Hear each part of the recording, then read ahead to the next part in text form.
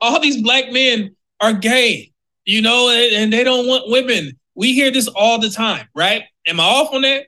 So let's get into it. The gender divide among black adults is greater for black LGBT adults, as 61% of black LGBT adults are women compared to 56% of non-LGBT adults who are women, right? So black women actually have a higher rate of being LGBT than other races of women. So let me go here. I want to make sure y'all get this breakdown.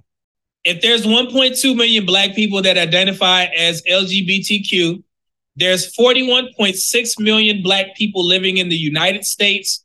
1.2 million of that number is 2.88%. 61% of black LGBT community members are black women, which is 5% percentage points higher than non-black women.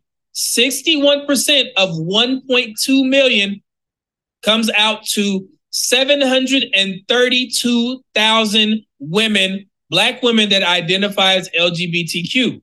39% of black men identify as LGBTQ. 39% of 1.2 million is 400,000 and 468,000, which is 2.34% of the black male population.